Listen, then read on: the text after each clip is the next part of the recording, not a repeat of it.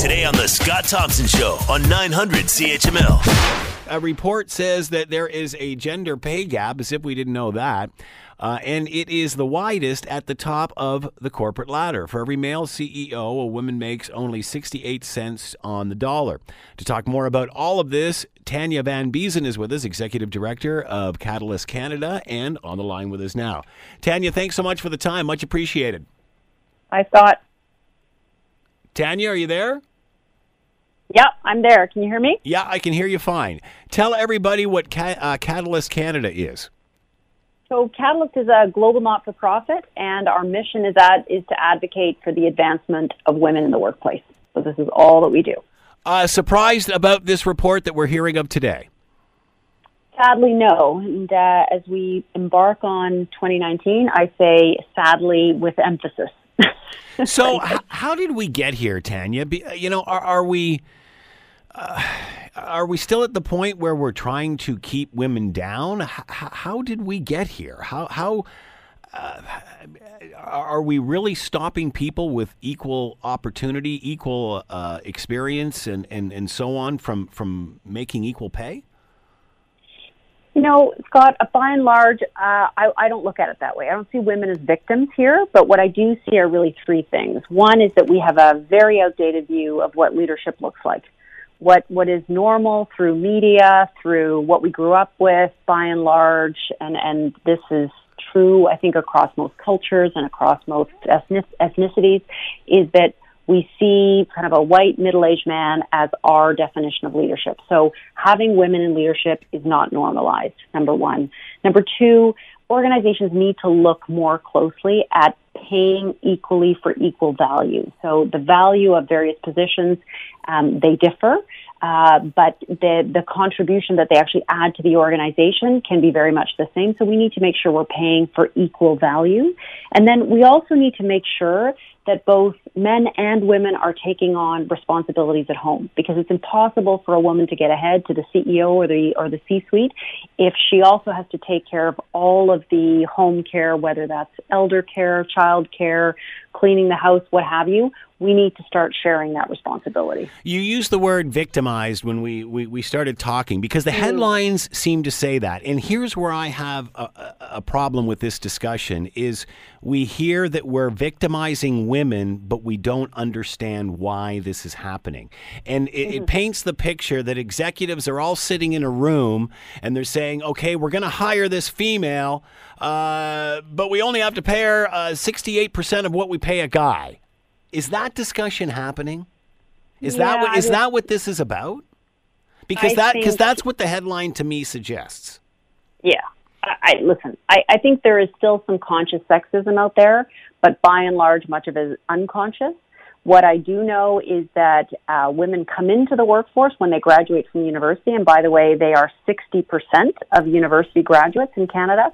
They come into the workforce and they are paid less than men. Why is that? It's probably a combination of maybe they're not negotiating as aggressively on the way in. It could be a whole host of factors, but that starting point then compounds over time. And right. The next job and the next job and the next job, someone says to you, gee, what were you making in your last job? Well, we'll give you a 15% increase over that.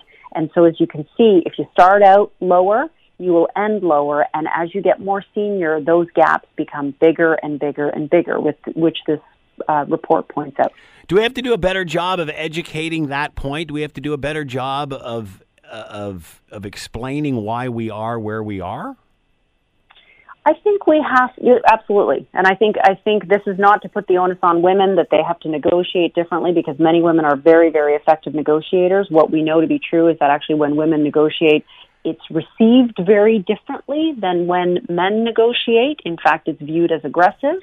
But the reality is we need to educate people on the fact that there still is unconscious bias in the system, that we do not have this normalized view of women in the system, and that we need to change that. We need to sponsor more women to the top so that it becomes normal and this problem will go away. In the end, and again, maybe I'm just being incredibly naive here, but in the end, business is all about making money. It's the bottom line, and I would say more so over gender, but maybe I'm wrong here. So if you've got two candidates in a room for the same job, equal qualifications, equal experience, equal pay, again, aren't you going to take and assume that I shouldn't say equal all the way, but assume that the female is the better candidate and would get the job? Aren't they going to take that female and pay her what they have to in comparison to other CEOs just to have her advantage because she is a better candidate? One would think so, yeah. But I think, again, a lot of compensation negotiation gets based on what you earned in the last job. Right. So this thing just perpetuates itself. But you're absolutely right. I think organizations who are forward-thinking, they're not going to discount one person over another just to try and play a silly game, because that will catch up with them, and that's a reputational and a brand issue, and you're not going to get your best talent by doing that. I guess I'd be naive to say that this still doesn't go on in boardrooms, because obviously it does. That being said, in the era that we live in now, especially with so much being put on, so much emphasis being put on making a buck, and as you mentioned, the university numbers and such, how can this not correct itself? Well, the benefit of boardrooms, at least for publicly traded companies, is that they actually disclose compensation. Yeah. So that's for the public to see, whereas obviously for all of these companies that are in this report, they only disclose the top 5 CEOs or the named executive officers. So you have some sunlight into that, but what we actually need is a little bit more sunlight, a little bit more ability to see exactly how these people are being compensated, and then we need to in my view, we need to set targets. We need to be more aggressive. We need to say, hey, if we want women in the C-suite, then we've got to start looking for those women, promoting them, sponsoring them, and holding ourselves accountable if we're not finding those women. The pay issue seems to be a result of where we are, not a cause of where we are. Does that make sense? Yeah. You know, like, to me, this discussion, this headline should be less about the pay packages of a male versus a female and more about what we should do to fix that. And it seems less about victimizing women and more about they need better services because they do things like have kids. Yeah, I mean, listen, I think this points in a couple of different directions. I do think if you look at some interesting studies, Girl Guides of Canada did one recently, young women aged 13 to 17, they know that they're paid less than their male counterparts in adulthood. So that's a problem because these young women, teenagers, are actually changing their aspirations as a result of that because they believe they may earn less money. So there is a causation piece here, but you're absolutely right. What this report calls out is the need for some structural and cultural changes in our society. And until we're prepared to make them, this problem will continue to exist. Until we're prepared to make them. Have they not been made to this point because we're not prepared to make them or because they weren't needed? And now that the 60% of the university population is women, as they make their way through the system, they'll in fact change it because they're driving. Well, women have made up 60% of university grads in Canada for the last 30 years. So, in fact, this problem is old and it's outdated. And I think let me give you an example of a structural change that needs to be made. We need to encourage men to take parental leave and meaningful parental leave, like up to 6 months, so that employers become indifferent to hiring a woman or a man. Until we start to actually share things like family care and have more accessible and affordable childcare so women aren't opting out or lessening their ambitions because they need to take care of children at home or elderly parents, those kinds of structural changes absolutely need to be made. I think you just hit the nail right on the head, and I think that is the discussion, not pay equity. I think pay equity is a result of the discussion. I think this is all about women having kids, and thank goodness that they do.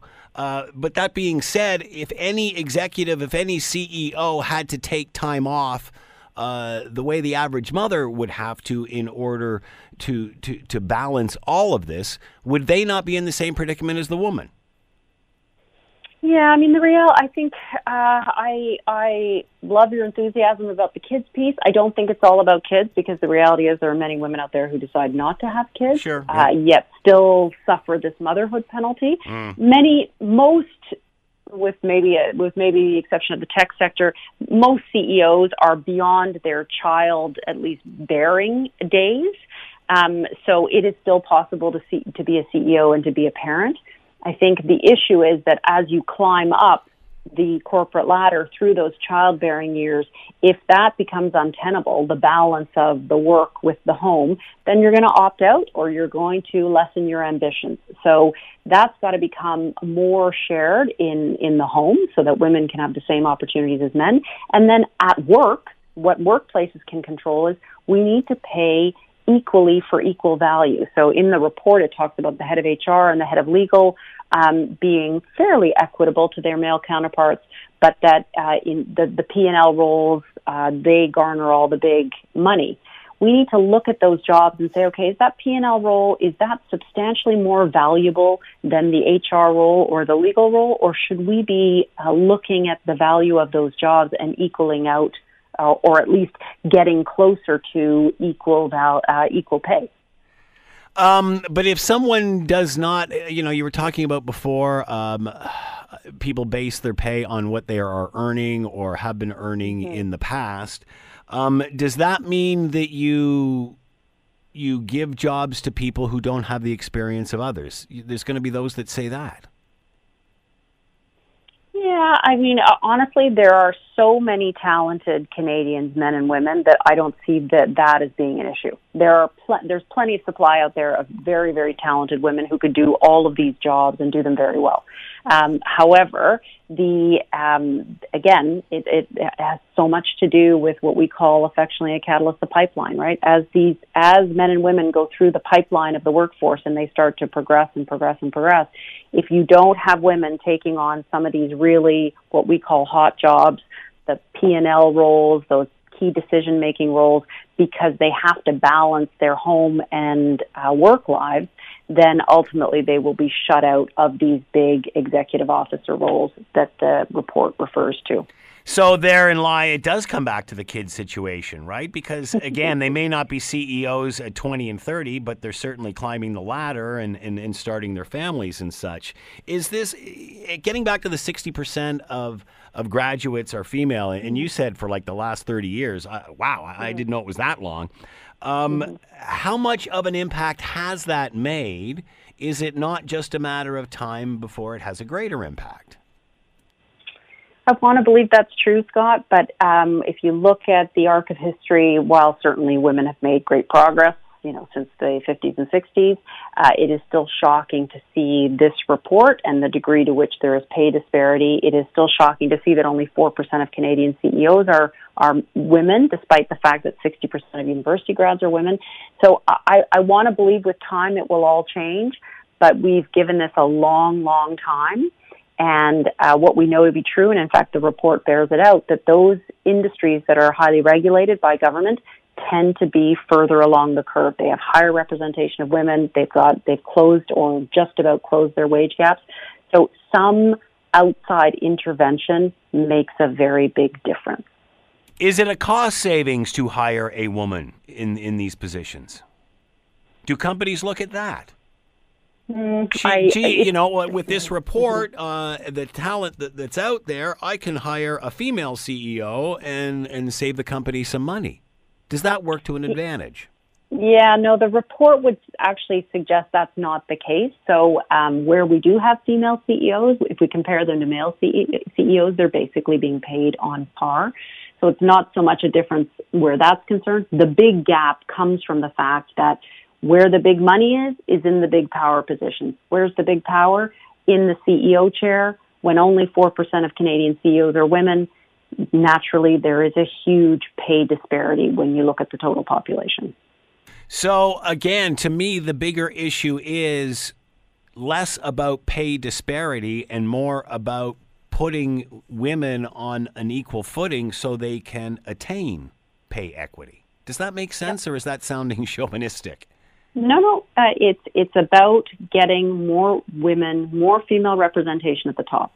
Right. It's about sponsoring more women to the top, and it's about normalizing women in leadership. And are we talking enough, and I'm repeating myself here, are we talking enough about how to get them there? are we talking enough about these obstacles that are creating this? Whether it is everything from an old boys club to the corporate culture to the lack of workplace support.